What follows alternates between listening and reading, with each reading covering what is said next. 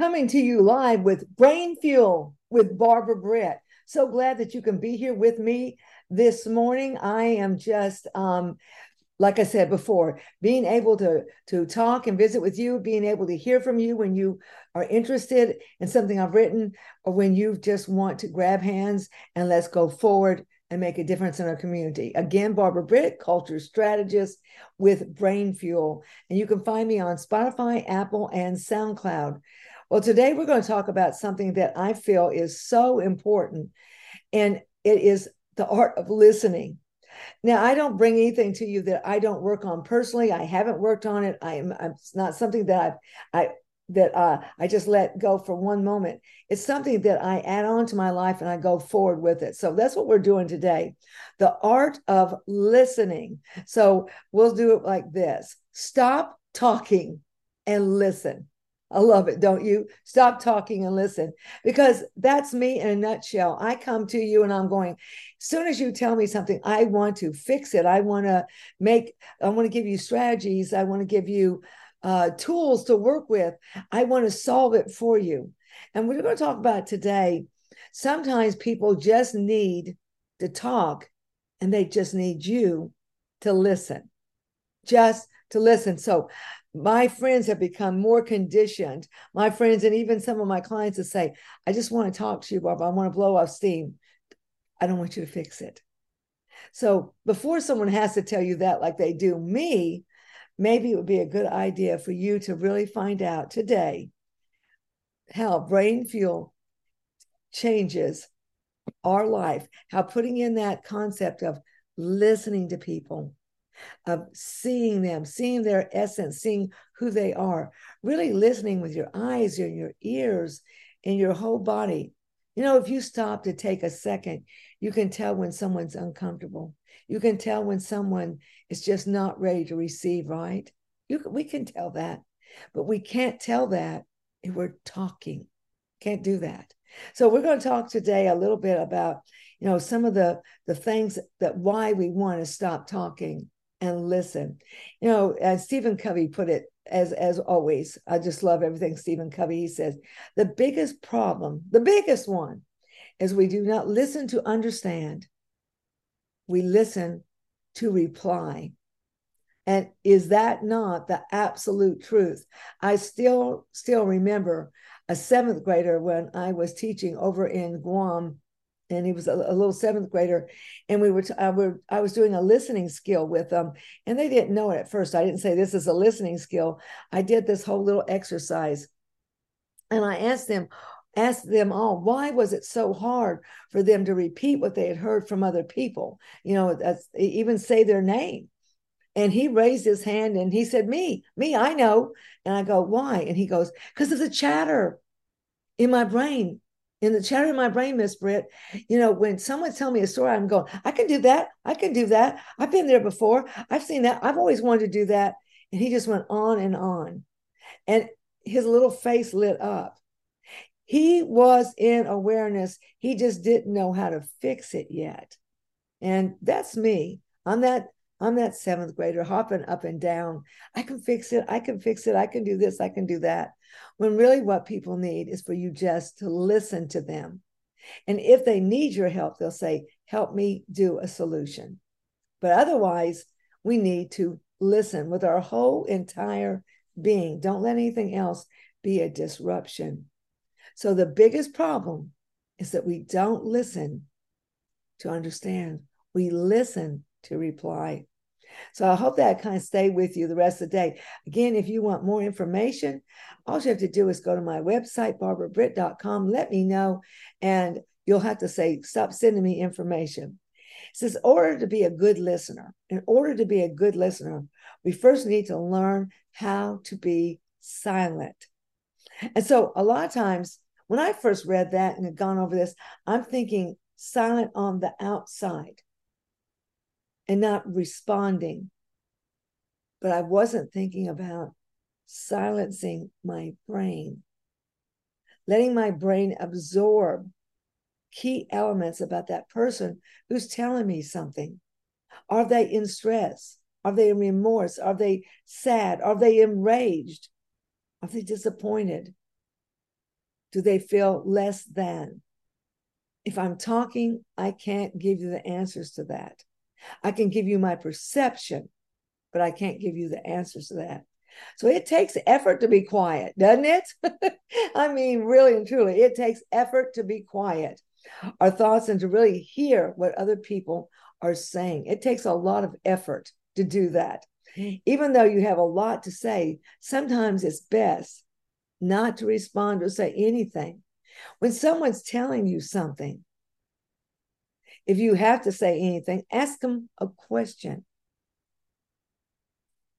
Not a question that I can say yes or no, but a question. And then I want you to lean in, look at them in the face, look them in the eye, shake your head. Yeah, I understand. I'm getting that. And if you don't, when you're listening, if you're not getting the full essence, say, can you tell me what that looks like? What does it feel like? How are you experiencing it? When is the time that all of a sudden your excitement, your enthusiasm for life gets dampened? And when you ask those questions, listen. Don't ask those questions so you can jump in with your story. Why can I tell you this? Because that's me. I work on it. This is something I work on daily. Remember, even though you do have a lot to say, sometimes it's best not to respond or to give a salvation to someone. And now I'm going to drink some water again for brain fuel. And since I'm learning to do this myself, you don't get the gulping. You just get the raw and unabridged Barbara Britt coming to you exactly how I am. When we have silence without distraction, that's when people feel respected and appreciated. Oh my gosh. When we're talking, when we're listening to somebody, half the battle, 3/4 of the battle is won when someone feels respected and appreciated. Boy, when they do that, all of a sudden they're moving, they're back up again, they're getting their jam, they're getting their mojo, they're getting that the power, that energy that comes with that. And a lot of things can be solved. It takes a lot of effort to be quiet. Our thoughts and really hear what another person is saying. Rather than focusing on the variables that we cannot control, focus on the things that we can control. We can listen. It's not easy, and it's going to take practice, and you're going to get better at it as time goes on, and people will seek your counsel.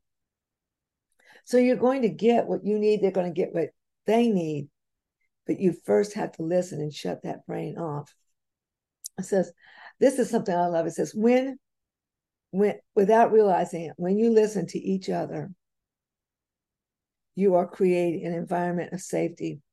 Yesterday, I got to do some training, and I'm blessed because I do get to do training in my community, and it's my passion, it's my love, it's my purpose, my vision, and it sets my goals. But came in this group was kind of at cross purposes, and there was, and so we started acting it out, role playing. And the first thing I talked to him about was this, and I want to talk to you about the same thing.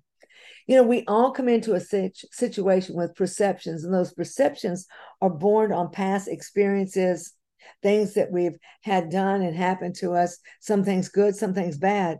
But what they do is they color everything we touch, do, and have, right? They color it. They absolutely color it. So what I'm saying is this. When you come in, take out all of your grievances, take out everything, bullet point a couple of the 3 things, and then sit and absolutely listen to the person. Turn your brain off. Listen to her, hear, and listen to learn, not to go in there and show them how wrong they are, how right you are. And I saw something beautiful happen yesterday. I just saw a group that came in and were a little bit weary and a little bit divided. And then I got to have an opportunity to see what listening does when it creates those relationships. It creates cohesiveness. It creates collaboration. They had a new person that I got to work with yesterday, and I, again, won't say the name or anything. And I said, what's the best about working here, and what is the hardest? What's the challenge?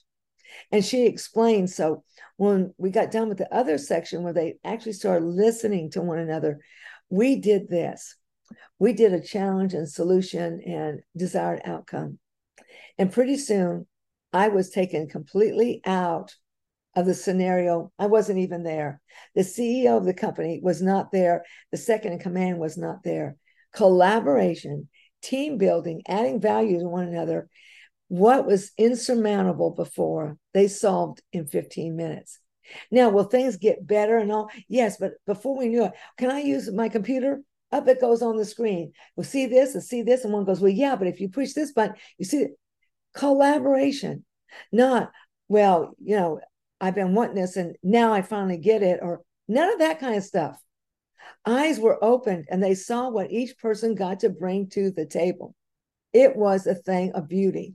So I want to encourage you to be able to get that in your company, your organization, your family.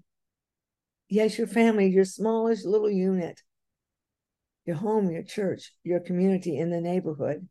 Just think if we didn't already come in with preconceptions and hurts, and because like it or not, hurt people hurt others. So if I come into the situation hurt, probably I want to be able to hurt someone else, right? And when I do, my purpose, my vision, and my goals are not met. You want to have, when people feel safe, it gives them a place where they can share their opinions and offer solutions and suggestions. Yesterday, they gave solutions. They didn't come from me. They did not come from the CEO or the second in charge. They came from within. And the CEOs could absolutely watch their people at peak performance because they started listening to one another instead of going on preconceptions. Sometimes there's issues that, not only preconceptions, but there's issues that people are bringing in that we may not be privy to. And, I had someone share the other day and it said, well, people were upset or were mad because someone got an office with a window. And people will go, well, that's not important. But in my life, windows are extremely important. I look out, every room in my house looks out towards the water, to window. It is my breath. So it's important. Well, what I liked was this group, they started laughing when I kind of just gave them the story. And I didn't give them who it was or anything like that, but I gave them the story. And they said, we had that the other day. And the person, their CEO, started laughing. She said, I was going to assign rooms for different things. And she said, they came in and said, she goes, and I was anticipating someone pouting because they didn't get the room. And she said, they came in and said, it's already settled. I'm going here. This one's going here. This one's going here. We did rock, paper, scissors. And she went, what? They go, yeah, we all knew we wanted those rooms. And so we did rock, paper, scissors. And we know that we can do that. And we can actually go back in 6 months to a year and we can absolutely give options again. They solved it. They solved it without being mad at each other or that, anything like that. They solved it.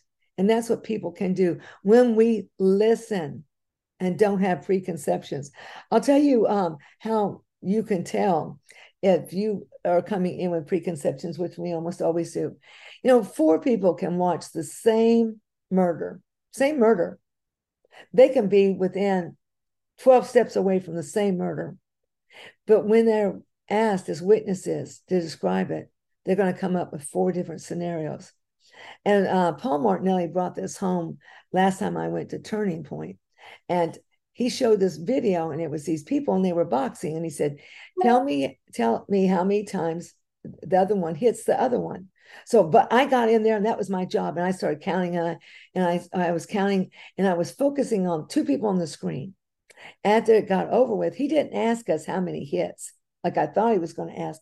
He said, how many people saw the gorilla in there? I went, there was no gorilla in there. He shows back the tape. Now I'm looking for the gorilla, not the amount of times punches happen.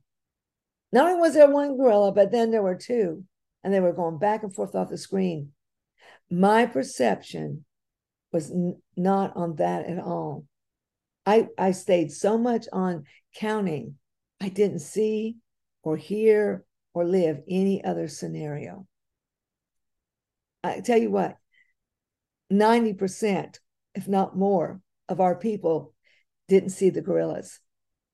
They didn't see them because we were conditioned to see what we were told to see or what we wanted to see. That's why listening is so important. You got to listen with your whole entire body. Listening can strengthen connections and relationships and friendships. Listening helps our brain absorb new information. It helps us to categorize it. It helps us to put it in systems that we can pull that drawer out and we can use it again and again and again. That's what listening does. Be careful, because when we don't listen, we lose those connections. We lose those friendships. We lose that camaraderie when we fail to listen, when someone's in pain or someone feels like, I'm just not worth your time. And I'm going to leave you with some words from the Dalai Lama. And I love it because it's so true. And it says, when you talk, you are only repeating what you know. When you talk, you're only repeating what you know. When you listen, you just might, learn something new. Your brain might be able to absorb something. Something great can come out of that. Are you willing to do that? Well, again, Barbara Britt, I'm culture strategist with Brain Fuel. And please come to my website, barbarabritt.com. Any information I can share with you, any insights you have, I promise to listen to what's going on